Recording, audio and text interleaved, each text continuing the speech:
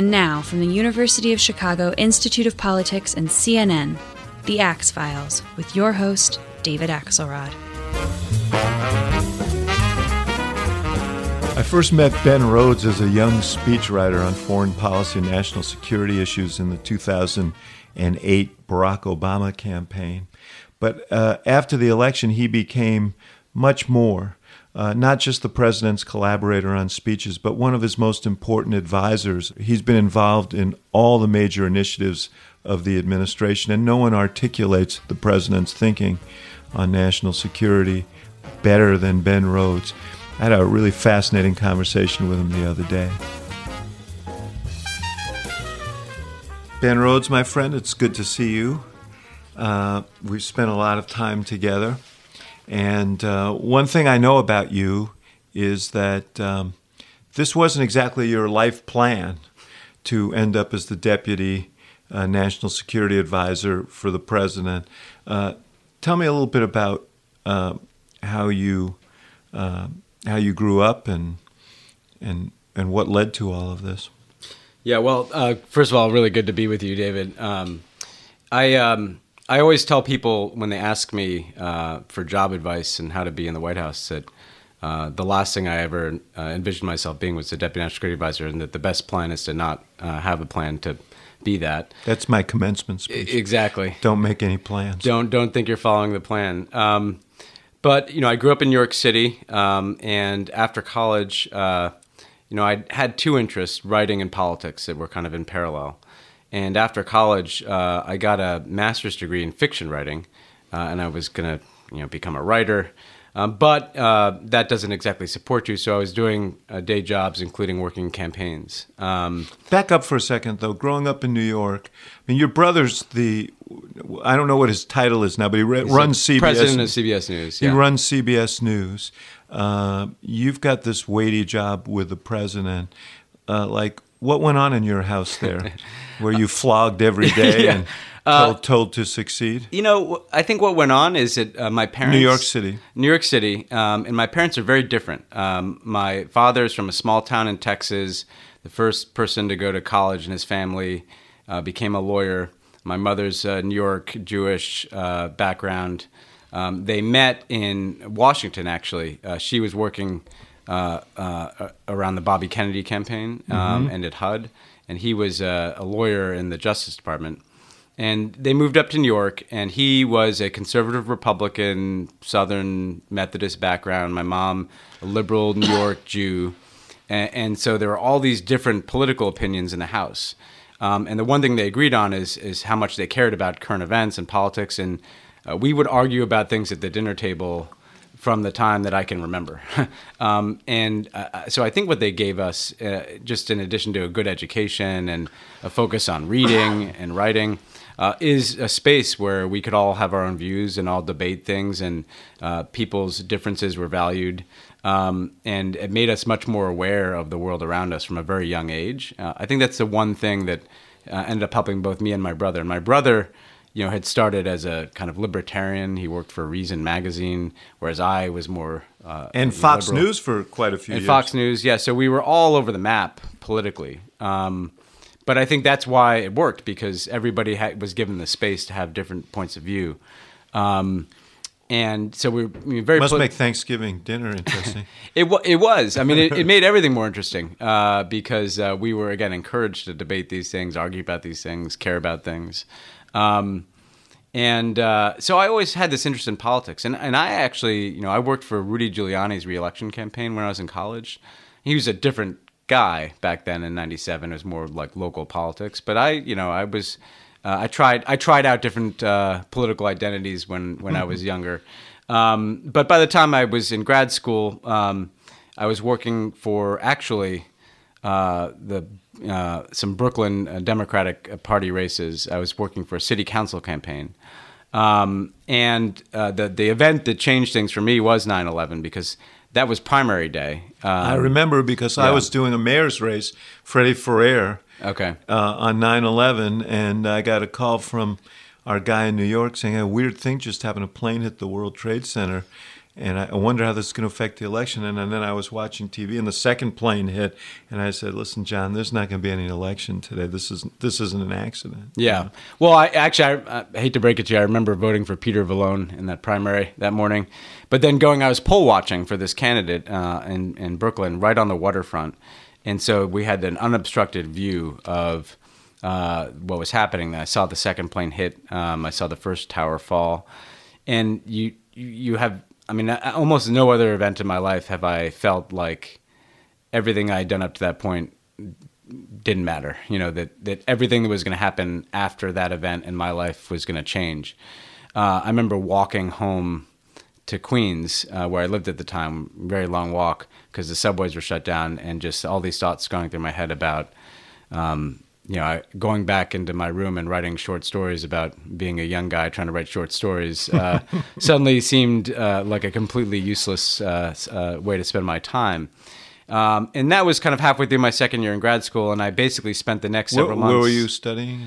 In NYU. Mm-hmm. Frankly, like those programs are kind of a waste of time in some respect too, because it's not like you graduate and get a job as a novelist. You graduate with a manuscript that usually goes in the trash. So I was going to have to do something else anyway. And I was living in Queens and sharing an apartment with a couple other guys.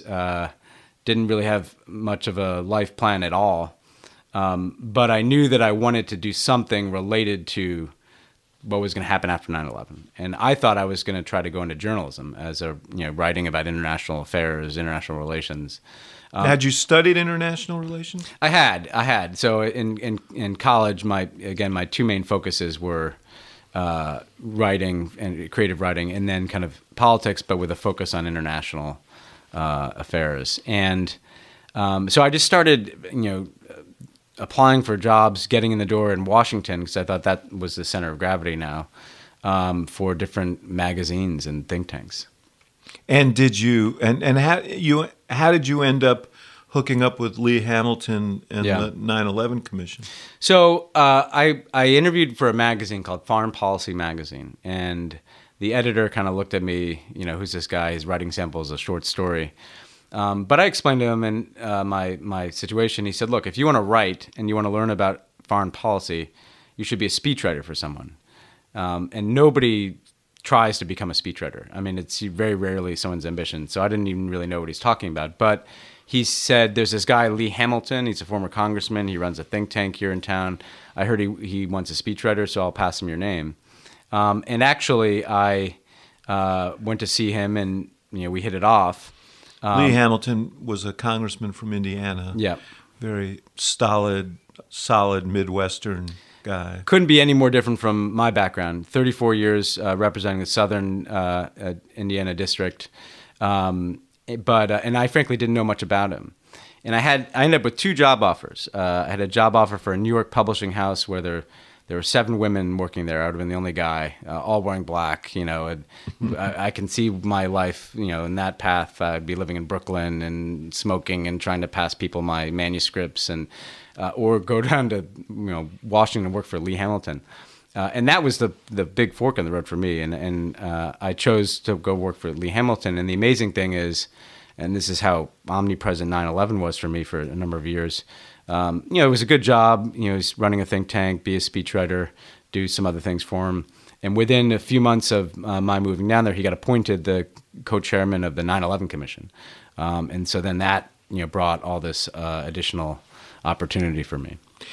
And what did you learn as on that commission? And obviously, what you guys learned has become at issue again recently because of all of this speculation. Bob Graham set off about the role of the Saudis. But tell me what you took away from that, because you didn't have a background in national security issues then, even though you studied international relations. This is a whole different education. Yeah. What was interesting about that is you learned that I mean, there are all these kind of very practical things about homeland security and aviation security and how the intelligence community is organized, at kind of the wiring of the U.S. government that is important. And the 9/11 Commission led to significant reforms in those areas. But I think the main thing that the 9/11 Commission did that was interesting beyond that was tell the story of how we got to 9/11, and did it in this book that is written almost like a novel. And you participated in that. I did. And Hamilton was very focused on the recommendations, so that was the main part that I had focused on. But I also was tracking all these other things. I think what I learned is that this was kind of happening, how deep the roots were that led to 9/11. It went back to Afghanistan, to the war that the Mujahideen fought against the Soviet Union, and bin Laden kind of cut his teeth there, and then he bounced around Sudan and Afghanistan. And Americans weren't really paying attention to some of these things. But although we were supportive of their effort to repel the Russians, the Soviets at that time. That's right. And so kind of what you learn is that there are all these unintended consequences to our foreign policies, because in the 80s, we're supporting the Mujahideen. That ends up including people like bin Laden, the people who became the Taliban. In the 90s, we have the Gulf War. Bin Laden kind of used that event and the fact that U.S. troops are stationed in Saudi Arabia as kind of his pivot point to focusing on the United States. So these things were right at the time. It was the right thing to do.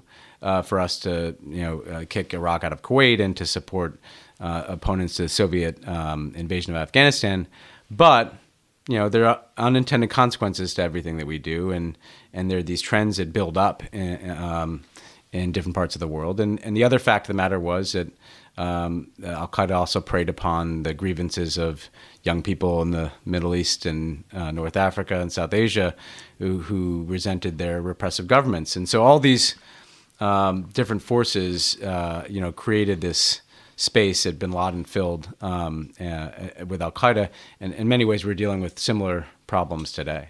I would be remiss if I didn't ask you about the Saudis, and I know you probably are proscribed from being too responsive, but I'm going to take a run at it anyway, which is how valid is the charge that they were complicit through various sponsorships and so on?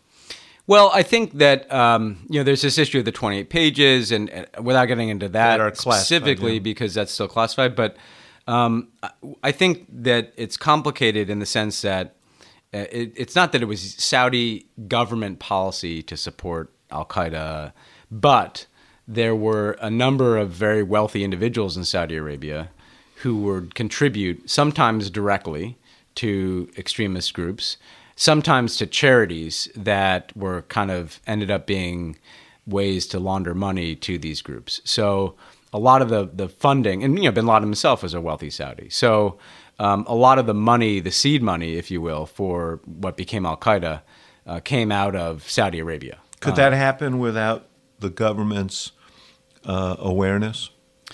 I think that's. I think there too, the question is two things. One is, was the government actively trying to prevent that from happening? And I think the answer is no.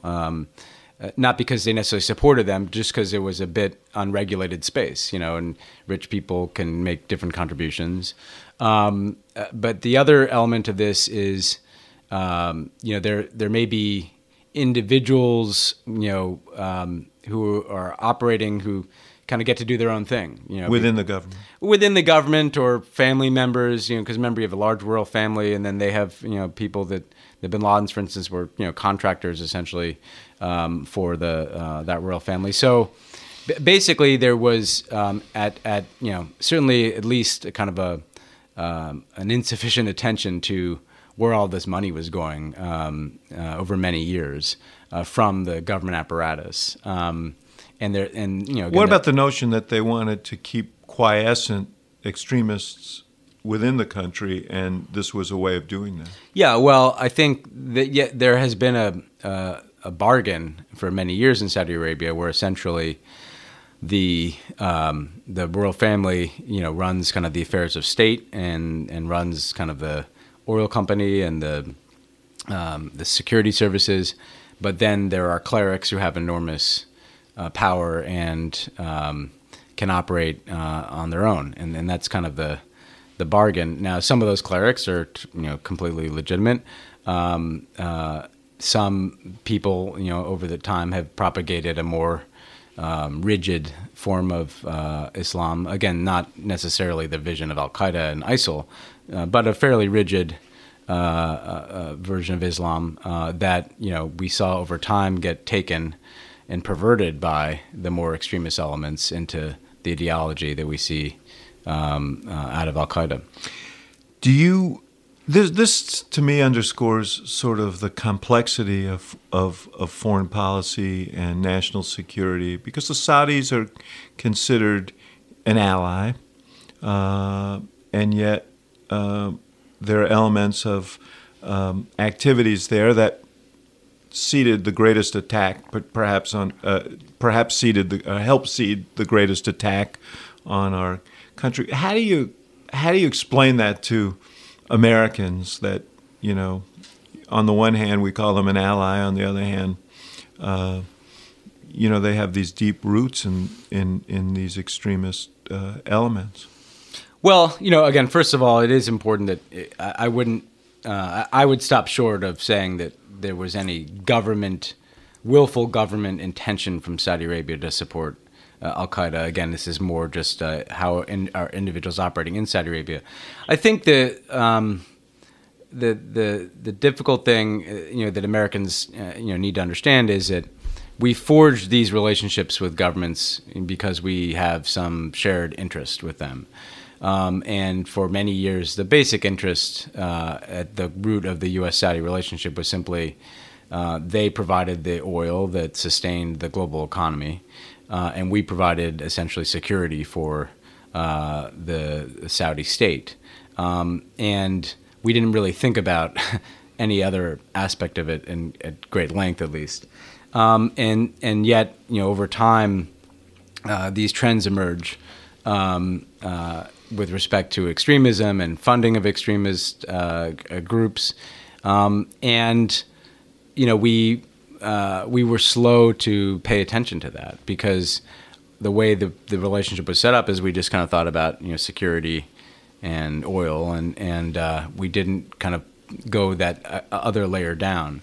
And I think the point for Americans is sometimes we fail to recognize how omnipresent we are around the world. People in other countries are aware of the role we play, and they're aware of the fact that we're the most important country in the world. And so if they have grievances against their own government or against kind of their own economic situation, they blame us, right? So I think it's hard for Americans to understand, why does this constantly come back to us, but the fact of the matter is, we are inevitably seen as the one superpower, as a potential source of grievances from all kinds of different people all over the world. But the obvious question is, well, let me ask it this way. Yeah. How blunt are the conversations with the Saudis about controlling some of these elements, about breaking ties with some of these elements? Well, they're very blunt. And look, since 9/11, the Saudi government has shifted, and now they are a counterterrorism partner. And so now it's not just, oil and security, it's also cooperation against terrorist organizations. And so we're very blunt, we're very direct, and they too now are threatened by these groups themselves. So they have turned hard against Al-Qaeda in the aftermath of 9/11. They're working with us against ISIL. So they share the counterterrorism policies that we would pursue. They still have a system of government that is very different from ours, and in some cases a view of regional conflicts that are different from ours. So we're not totally aligned. Plainly, they were unhappy with the Iran agreement. They're more focused. They're very. They're a Sunni right. Islam. They're kind of the center of Sunni Islam in some ways, and Iran is Shia. And so there's a sectarian element to a lot of these regional conflicts in Yemen and Syria and Iraq that, I think in our view, sometimes takes more precedence to some of our allies and partners than the necessity of focusing on these extremist elements like ISIL. So after your experience with the 9/11 Commission, I want to fast forward to when you and I first met. I remember Jon Favreau, who was the young speechwriting director for our campaign in 2007, saying he needed help, and he had recruited this young guy, Ben Rhodes, who could really help out on the foreign policy side. How did that all come about? Well, by the campaign, I mean the Obama campaign. Yeah, well, what's important here is, I had gotten to work on the 9/11 Commission, the Iraq Study Group, and those two efforts basically did as much as you possibly could get done in Washington on a kind of a nonpartisan, bipartisan basis in that time.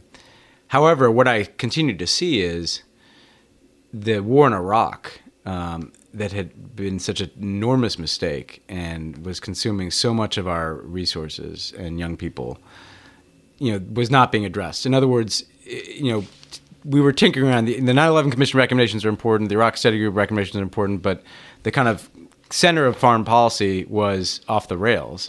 And the only way to fix that is politics. And this is really important because I think sometimes people go into foreign policy, they look down at campaign work or they look down at being in politics.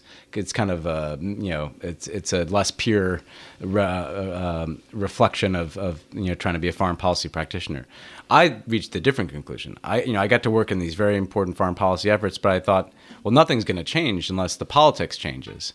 And so I wanted to get into politics, which was not something that I originally had intended when I went to Washington. I became partisan. I was made partisan by the Bush years. And so I wanted to work on the 2008 cycle. And I was a speechwriter for kind of part-time, a few months for Mark Warner. I even went with him to New Hampshire. And he decided not to run in the fall of 2007, or prudently, I would say. Prudently, yeah. Yes. Fall of 2006, I'm sorry. And like right around the same time as when then Senator Obama went on Meet the Press and kind of said, well, I'm thinking about maybe running. And so from that moment, I wanted to work on the Obama campaign. And because I had totally, been captivated by the 2004 Senate campaign. I was following him. I wanted him to run. I remember I got a bunch of offers to work on some of the other aborted Democratic campaigns at, Vilsack and other ones like that. But all I wanted was to work on the Obama campaign. So every line in I could take, I showed up at the Senate office. I'll work for free. Every foreign policy advisor I knew, I called them. People like Dennis McDonough, who I knew, I said I'll work for free. And ultimately, but what I really wanted to do was be a speechwriter. My resume got passed to Favreau, and I think he thought, oh, here's another one of these foreign policy guys who's mainly a pain in the butt to deal with. But he had a speech that Obama gave in, I think, March, his first major foreign policy speech. And Favreau was having a nightmare of a time dealing with all these outside foreign policy advisors. And so he asked me to help him out, and I was able to do that. And I was able to kind of translate the foreign policy inputs into actual speech language and political message. And after that, Favreau said, wait, you need to come out here and work here because we need someone who can do this. So in the summer of 2007, you and I had this was my first really major interaction with you. I had read this quote from Don Rumsfeld saying that if we knew where bin Laden was and he was in Pakistan, that we wouldn't go in after him out of respect for the Pakistanis. And I thought, this sounds insane to me, knowing very little about foreign policy. Yeah. But it defied common sense that if we knew, first of all, that our ally in Pakistan would defy us, and secondly, that we wouldn't go after him. And so I suggested a paragraph in the speech that we ran by him, or you ran by Senator Obama, and I didn't realize that it was going to be as volcanic as it turned out to be. There was a much bigger debate about that than you may even know, Ax, or you probably were at the time. But interestingly, Lee Hamilton had said the same thing recently at a Christian Science Monitor breakfast. He said, we should go into Pakistan to get bin Laden if we know where he is. And you had seen this article about Rumsfeld. And so I worked up the paragraph that we talked about, where we said, if Pakistan won't go after him, we will. Almost all the foreign policy advisors objected. And they wanted to take it out. and there is kind of an illogic sometimes to how the foreign policy establishment looks at things, because the reason you don't say that is just because you don't say that, because it'd be undiplomatic, but it defies common sense. And one of the things that Barack Obama brings to foreign policy, I think, is common sense. If something is the right thing to do, we should do it. And just because it's never been done that way, that's not a reason to not do it. And so we had enough people who could validate, no, this is good to do, people like Hamilton, that we got the language through. And what I remember is, that made big waves, big news. And I remember I moved out to Chicago right after that. And at 5 a.m, I was woken up. I was sleeping on my friend's couch because Pervez Musharraf had declared martial law in Pakistan and blamed Barack Obama's speech for it. I had all these people saying, "What are we going to do about this?" This is being burned in effigy. Yeah, and I didn't expect my first day out in Chicago to be that volcanic. But what it did is it the debate on foreign policy had been about the Iraq War, and Obama had opposed the Iraq War, and everybody else had supported it. And then all of them pounced on him. Yeah, I mean, you talk about the foreign policy establishment, all of his opponents, including Senator Clinton, all jumped him on that, and then talking to Iran, talking to and Cuba, talking to hostile leaders. Look, if people think campaigns don't matter, the seminal moment for me in that campaign was in August, the debate at Soldier Field, where they all ganged up on him. And they said, you're naive and you want to go to Pakistan and you want to talk to Iran and you don't know what you're talking about. And he said, I'm not going to be lectured on foreign policy by the people who are responsible for the biggest mistake of my generation, which is to go into Iraq. And not only was that politically very effective in, lifting up taking what would have been a weakness, his inexperience, and making it a strength, and saying, I had the judgment to oppose this war, even though I wasn't in the Senate like you were. But look at where that led. That debate was about talking to Iran and Cuba. That's what he did as president, and the two of the biggest pieces of his legacy. Going after bin Laden. And going after bin Laden. So probably the three biggest foreign policy accomplishments, or three of them at least, taking out bin Laden, the nuclear deal with Iran, and the opening to Cuba, were all in that debate. I think that was actually the most pivotal few weeks in the campaign, not just in terms of foreign policy, but in terms of Obama getting sort of his sea legs under him and really understanding what he wanted to, how he wanted to project himself in the campaign, and it really certified him as a candidate who was challenging the status quo. Which gave him the energy that carried him through the rest of the campaign. I remember, and I don't know if you remember the call the day after the confrontation, I think it was in South Carolina, about whether the president should speak to hostile leaders without preconditions was the question. And he got on the call, which he rarely did, that morning strategy call, and he said, I don't want you guys backing off 1 inch. He said, I said exactly what I believe, and I don't want any explanations or parsing. He said, I think that's the right position. And as you point out, it ended up being sort of a defining principle of his presidency. There's a story you'll like, Axe, which is that after the Iran deal was completed, me and Susan Rice, and maybe a couple other people went in the Oval Office to tell him. And we were talking about how long we'd worked on this, and he said, maybe I should call the guy who asked that YouTube debate question. So he was thinking, even the day of this momentous thing, he did in some ways trace it all the way back to that. So at the end of the campaign, when he decided to appoint Senator Clinton as Secretary of State, you were coming in at first as a speechwriter, communications person in the National Security Council. But was that a shock to you? Was that a surprise to you? I was absolutely floored. It was a total shock. I mean, there were some hard, raw feelings in that campaign. But what was interesting is I was assigned, I was a person from kind of Obama world, assigned to her confirmation hearing. So I remember I had to go out to her house in Washington, and I kind of walk in and I felt like the interloper, that she's there with, Cheryl Mills and Lisa Muscatine and Jake Sullivan and all these Clinton people. And I'm the one guy, it was like I walked in the room and everybody stopped talking, kind of looked at me. But then, she could not have been more warm. She could not have been more gracious. Everything people say about working with her is, it was true. She was just, totally threw herself into the job from the second she accepted it. And so that made it much easier to very quickly kind of leave that past behind. I get asked often about the relationship between the two of them, Hillary Clinton and Barack Obama. And my observation, and you probably had more of a lens on the relationship because you were dealing with those issues and interacting with her group at the State Department, but was that they developed a very strong and respectful relationship. Yeah, I mean, they really did. I mean, they became not just kind of people who worked together; they became close. And I think the reason why is it took some time. I remember the first time I thought that was happening was in Copenhagen, the climate change conference, where Obama shows up at the December of 2009, and the thing is a mess. It had fallen apart.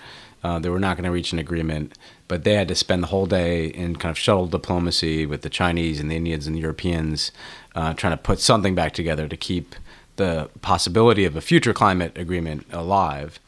And they did. Paris, frankly, the Paris Climate Agreement is the manifestation of what began at Copenhagen. And it was deft, but they were enjoying themselves. They were having fun, dealing with foreign leaders, strategizing. Going from room to room, literally room to room, cut deals. Hillary, you go talk to this person, I'll talk to that person. And, then we traveled with her a lot and they spent time together. And I think what they enjoyed was, it's interesting, when you're in these big jobs, it helps to have been a politician because you're dealing with foreign countries that have their own politics. And they like to talk about, okay, what are the politics of this leader? What is he dealing with? And kind of sizing up the interlocutors. And so I think they kind of enjoyed the human element of foreign policy. And they could both look at it in a way that nobody else could because they themselves, are political leaders who've had to be attuned to different concerns. Now, you mentioned earlier the argument that Senator Obama made about the war in Iraq. Bernie Sanders is making the same argument now about Hillary Clinton, and the argument from the left is that she is too apt to be an interventionist. What is your sense of why isn't the argument that Sanders is making now relevant as it was in 2008? Well, look, on Iraq, far more so than she did before the 2008 campaign, she has said that was a mistake. She said that she was wrong in her vote. And we should put on out your current Secretary of State, John Kerry, also voted for the war. Yeah. Right? I'd say a couple of things. One is she is someone who has been open to military solutions. She, in general, in debates that we had in the Situation Room, supported taking military action and a lot of the questions that emerged. However, she also is a real internationalist. She's someone who values alliances. And so I don't think she would subscribe to the kind of rash neoconservative interventionism where we were doing things by ourselves. I think she, would be more of someone who's trying to build coalitions. The other thing I'd say, though, is that there's just not a lot of space for military adventurism for the United States right now. And by space, I mean political space at home, but also, we've just absorbed so much in terms of lessons from Iraq and Afghanistan that the notion of launching a project like Iraq today, I think it would be very difficult for any president to do that, including a Republican president for that matter. So I think, even on the Republican side, some of the bolder statements about wanting to, go to war in this place or that, I don't know that anybody who gets into the office would actually do that. And you see that in Syria, where there's all this criticism of the president. But then when you say to people, okay, well, does that mean you want to send troops into Syria? Almost all of them say, well, no, I just mean we should bomb them. And, well, we are bombing them. She did even in this debate last night argue again for no-fly zone, which is something you guys have resisted. Yeah, and that's a difference. But there too, why have you resisted? Well, a no-fly zone in Syria would not solve the problem. If you had an area of geography in Syria where planes can fly over it, people would still be killing each other on the ground. ISIL doesn't have planes, so that doesn't solve the ISIL problem. They would be still able to massacre people on the ground. And we would have to devote an enormous amount of our resources, which are currently devoted to finding ISIL and killing them wherever they are, to maintaining this no-fly zone. So it's just not a good use of Her argument is that you create a safe zone for Syrians so that they're not under siege. But how would it be safe if there's no ground force? I mean, that if you have a no-fly zone, there's not a risk of air attack. But there are many different forces fighting on the ground in Syria, including extremist forces that would still be able to carry out attacks on the ground. And the fact is we have the ability to target them and to bomb them already.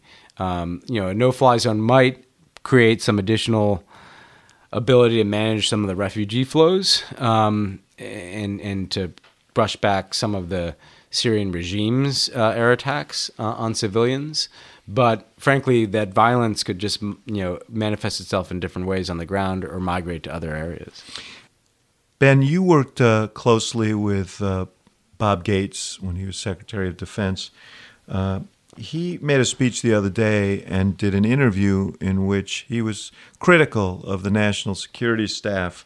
I'll read a paragraph to you. Gates criticized the current National Security Council's implementation of policy, arguing that, quote, micromanagement by a very large NSC staff undercut Obama's efforts to use power against the Islamic State and contain China in the South China Sea. It becomes so incremental that the message is lost. It makes them look reluctant. And this was an ongoing complaint publicly and privately that the president relies very much on you in particular and the national security staff and doesn't take the counsel enough of his line officers in State Department and the Defense Department. Is there any validity to that? And how do you respond to Gates? I don't think so. I mean, first of all, he insists upon knowing the opinions and being able to meet directly and hear directly from the Secretary of State, Secretary of Defense. Certainly John Kerry has had a lot of running room to pursue ambitious initiatives. Ash Carter has been certainly managing the counter-ISIL campaign. But look, I'd take it directly on. What some of this is rooted in is the way the Afghanistan process started in 2009. Where the president, before he received any recommendation from military commanders, it was given to the Washington Post that they needed 40,000 troops in Afghanistan. And it took the president 3 or 4 months to get to the option that became the Afghan surge because he had to almost force a process wherein instead of just pouring troops in Afghanistan, we stepped back and we contemplated, okay, before I approve a troop request, I need to know what are the objectives, what are we trying to achieve, what are we not trying to achieve, what is a larger strategy here, how do I weigh this against all the other requirements I have around the world, and if it's micromanagement to have civilian control of the military, and to have a situation where you ask tough questions before you use force, I would take issue with that characterization. That's the responsibility of the commander-in-chief. The commander-in-chief isn't there to rubber stamp requests for U.S. military forces to go into harm's way. He's there to make sure that that's the right decision, to make sure that they have a clear mission, to make sure that we're weighing that mission against a whole host of other priorities, foreign and domestic. I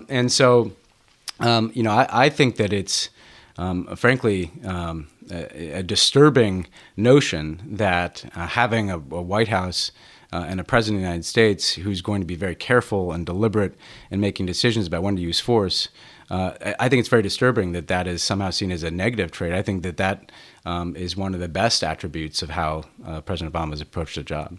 One place you did use force was in Libya, and the president said in an interview recently that if he had any misgivings about any particular decision he made, it was not thinking through the sort of aftermath of the initial actions that were taken in Libya. What should have been done there? Well, what was interesting about Libya was that the intervention itself, went very well in the sense that we had, allies with us. We had an air campaign that didn't become a slippery slope into a ground campaign. Gaddafi was ultimately removed from power.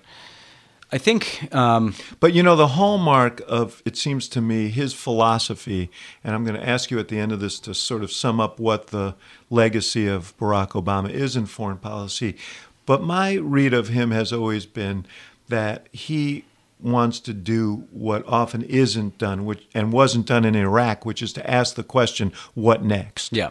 What happens next? He seems to be suggesting that process wasn't as rigorous. It wasn't. And he's right. And look, what went wrong is a couple of things. One, there was a governing entity in Libya that seemed very capable. The TNC, these were kind of technocrats. Many of them had been in the Libyan diaspora. They seemed like they had a good plan for the country. I think that we overstated in our own minds the extent to which the people who were governing Libya after Gaddafi was removed had connections down to the people with guns in the streets, these militias. Because essentially what you had is a government that could not exert its writ over the country. And then you had all these militias that started to control territory. The second point is we thought that there were going to be programs of being able to train and support security forces, and the Europeans were going to engage in some of those. And that just never really got off the ground for a whole host of reasons. And the Libyans themselves, frankly, they're very focused on their sovereignty. They didn't want a large international presence. So it was a struggle just to get the UN up and running in Libya.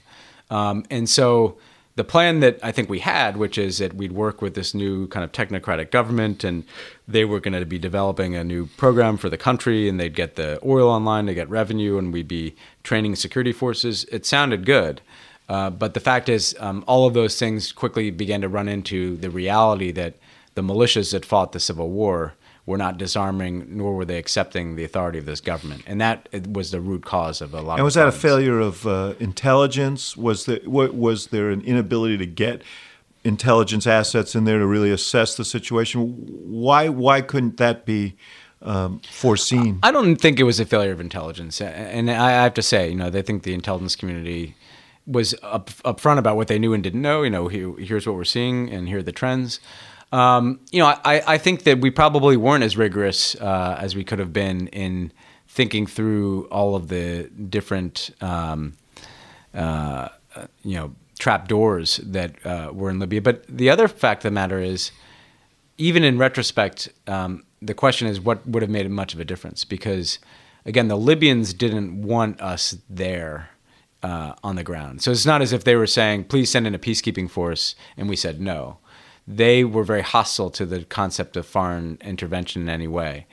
So I think we could have been more rigorous. We could have tried to do more things to build relationships with the power brokers in Libya. We could have been much more aggressive in insisting upon international support for governance. But there were some limitations that were kind of inherent to the fact that the Libyans themselves wanted to manage their own project. Let's talk about a project that you were personally deeply involved in that turned out, or so far seems to be turning out better, which is Cuba. How did that whole initiative come about? Obviously, a lot was going on before the public dimensions of it were ever apparent. Well, President Obama came into office wanting to change Cuba policy, but I don't think he had a sense of just how much. in 2009, we took some pretty important steps in allowing Cuban Americans to travel to Cuba and send remittances there. And we saw that as a first step. But then Cuba arrested Alan Gross, this USAID subcontractor who's operating Cuba. And that kind of froze everything because we had an American in prison in Cuba, and we couldn't really pursue additional policy changes in that context, and kind of got put on the back burner, especially with everything else happening in the world.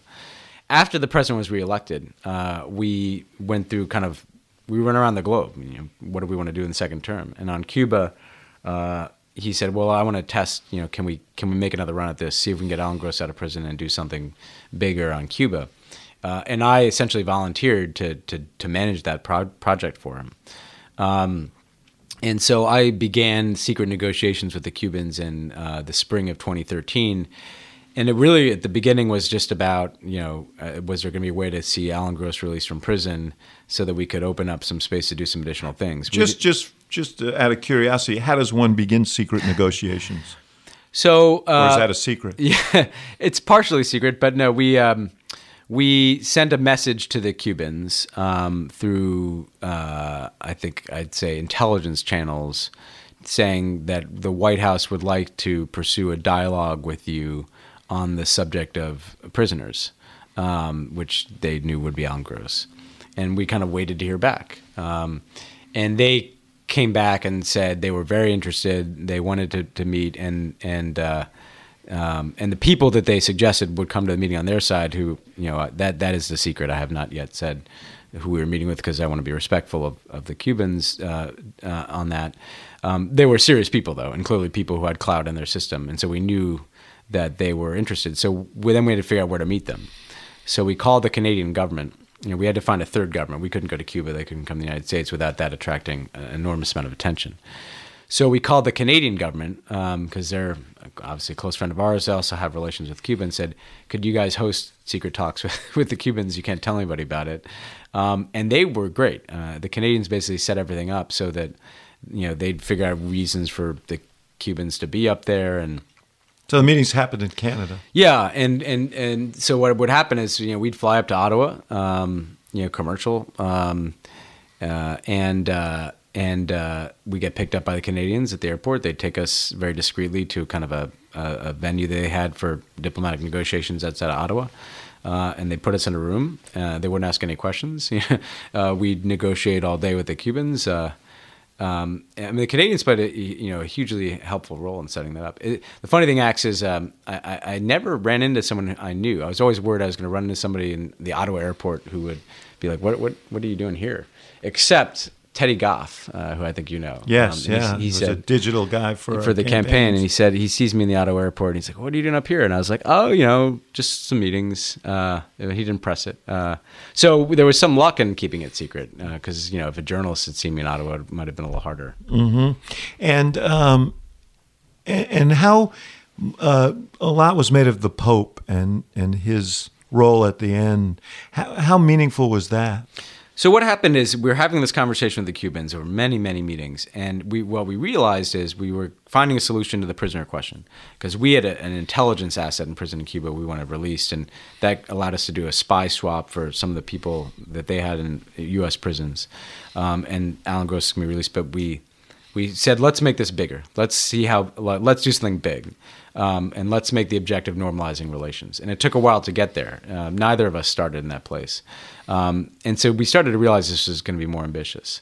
When the president went to the Vatican in March of 2014, he saw the Pope, and they had a conversation for about an hour.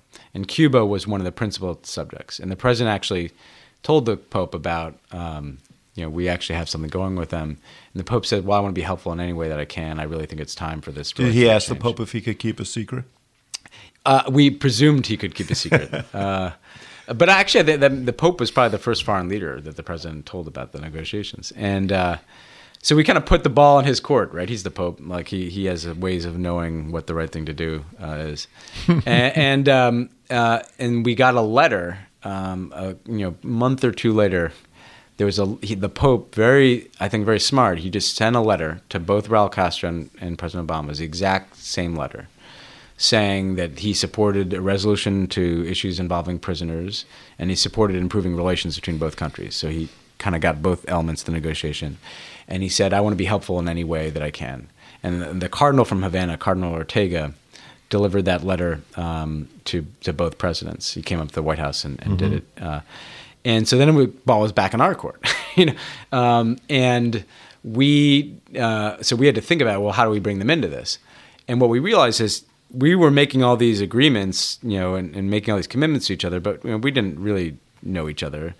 Having a third party that could receive these commitments and be essentially the guarantor, the witness to the agreement would be very important.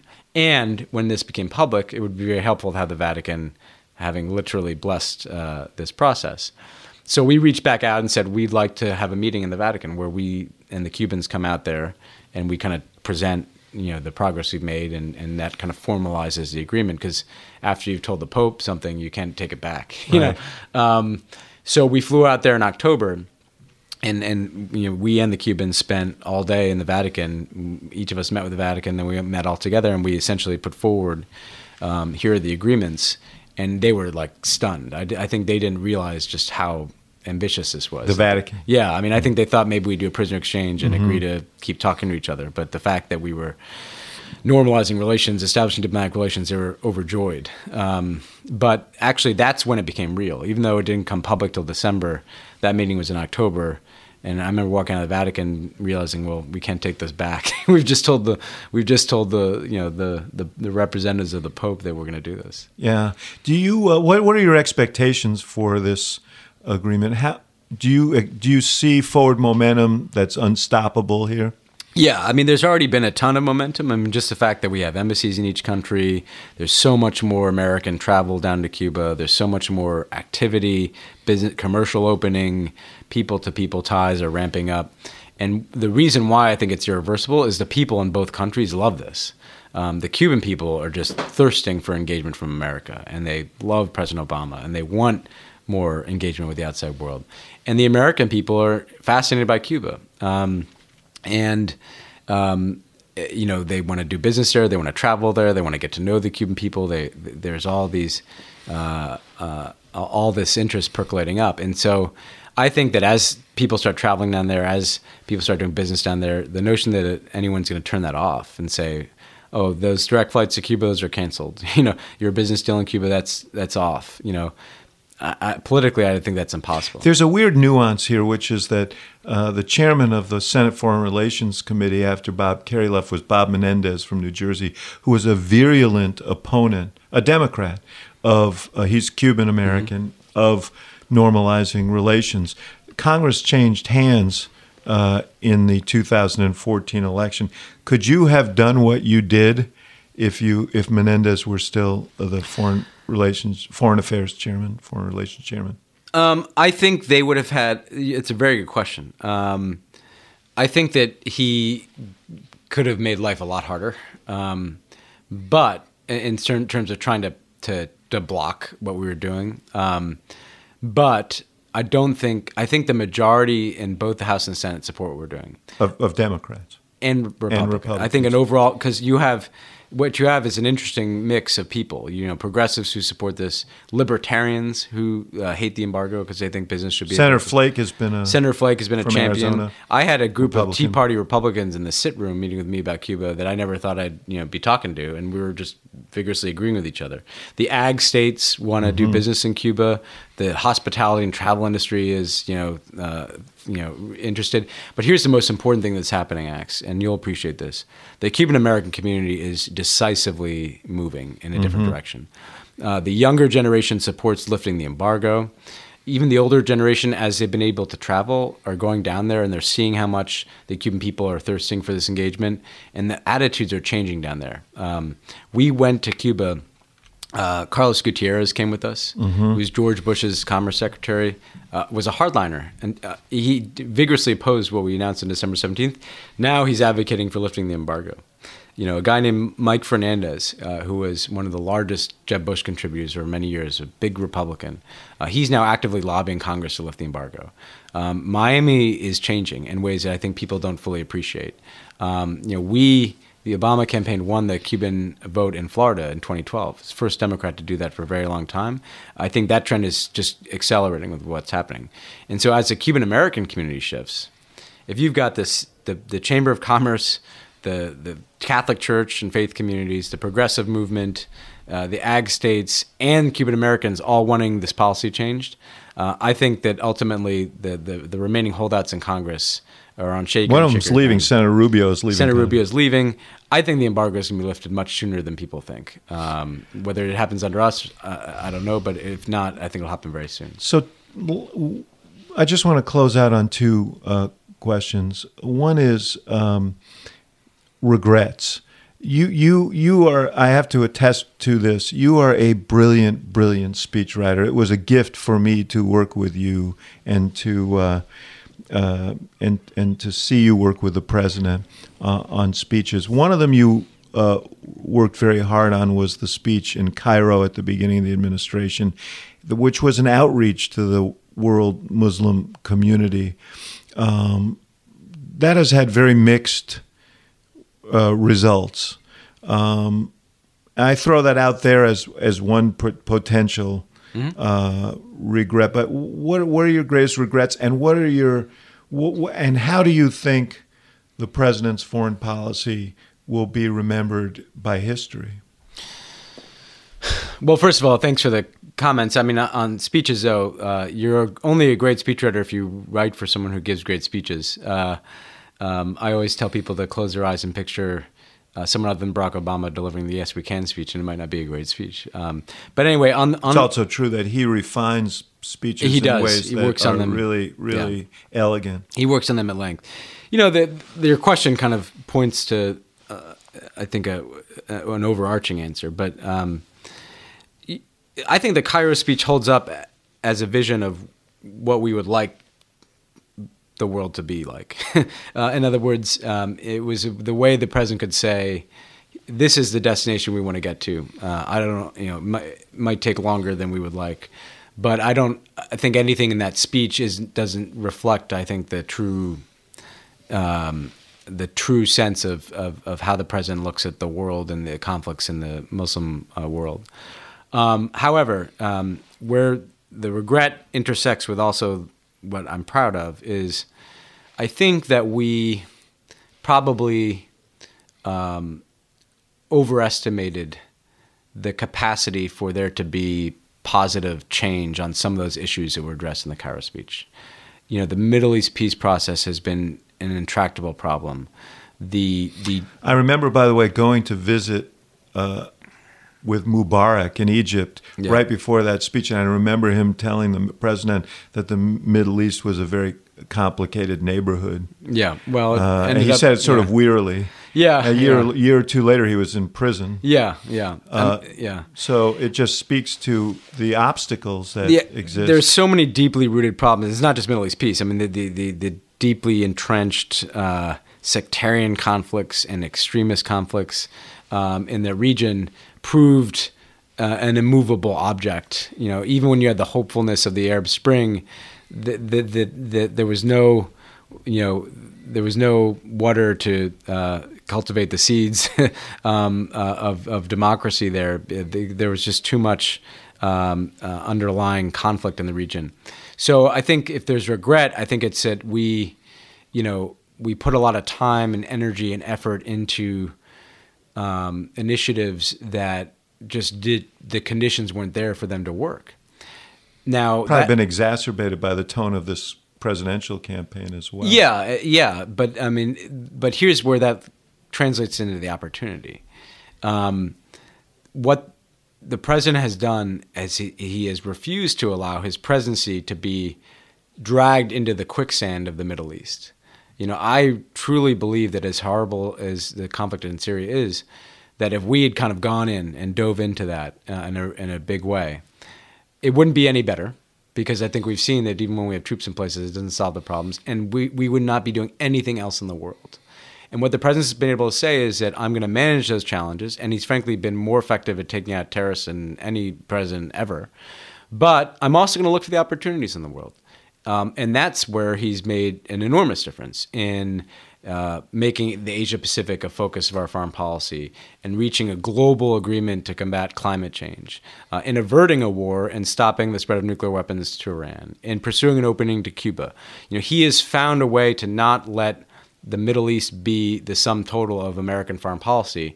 And in doing so, he's found enormous opportunities that are going to transform the standing of the United States in the world. If we are leading an effort to, again, transform the global energy economy to one that is not reliant on fossil fuels, the opening to Cuba is also an opening to all of Latin America. Asia Pacific is where our future prosperity is going to come from. I think people will look back and say that Obama started a turn to other regions and issues that is the blueprint that allowed America to sustain its leadership going forward. Ben Rhodes, thanks for your friendship. And I have to say, you've been at this now for 9 years, really almost 10 years, going on 10 years here. So I would be remiss if I didn't say thanks for your service as well. Well, thank you. Yeah, I feel every one of those years. I bet. Good to be with you. Good to be with the Axe, and I appreciate all of your counsel and friendship over the years. Thanks. Thank you for listening to The Axe Files, part of the CNN Podcast Network. For more episodes of The Axe Files, visit cnn.com/podcast and subscribe on iTunes, Stitcher, or your favorite app. And for more programming from the University of Chicago Institute of Politics, visit politics.uchicago.edu.